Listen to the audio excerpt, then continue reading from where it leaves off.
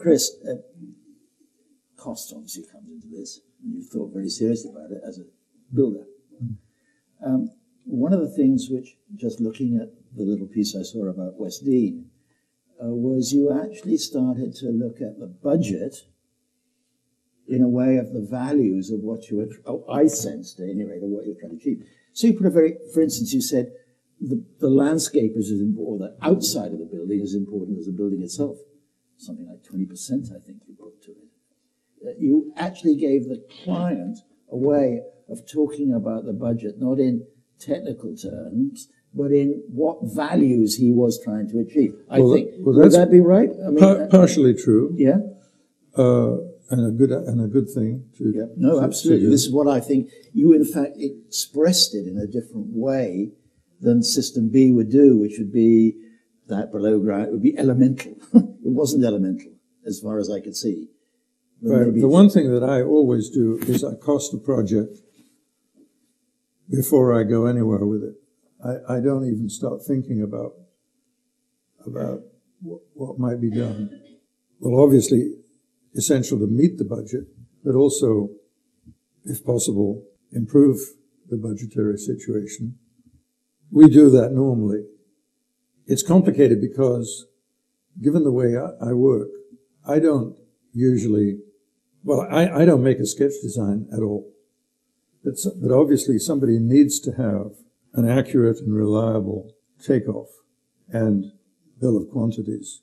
So that it's slightly difficult to do that in the circumstance that I'm describing.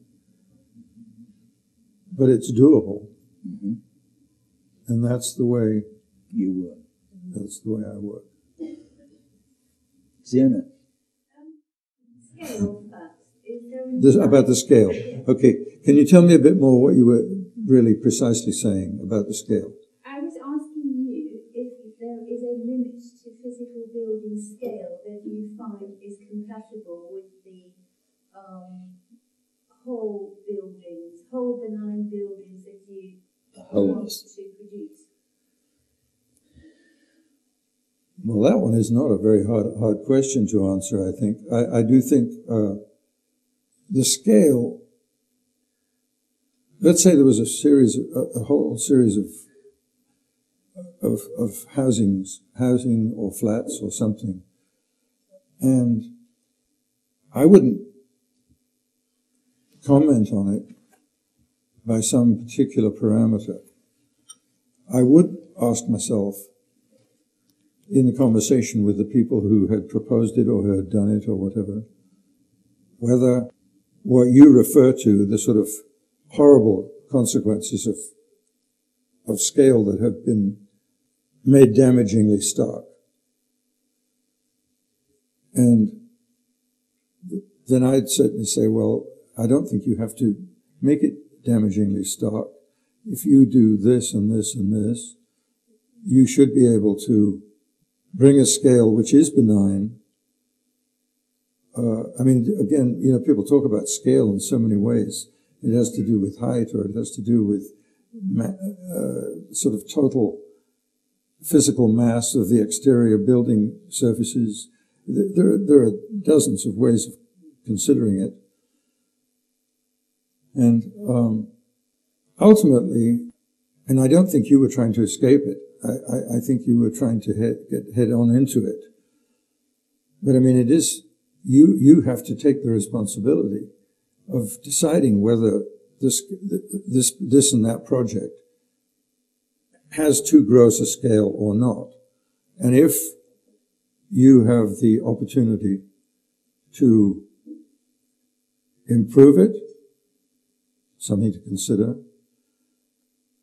If you have the opportunity to change some of the parameters which will create a benign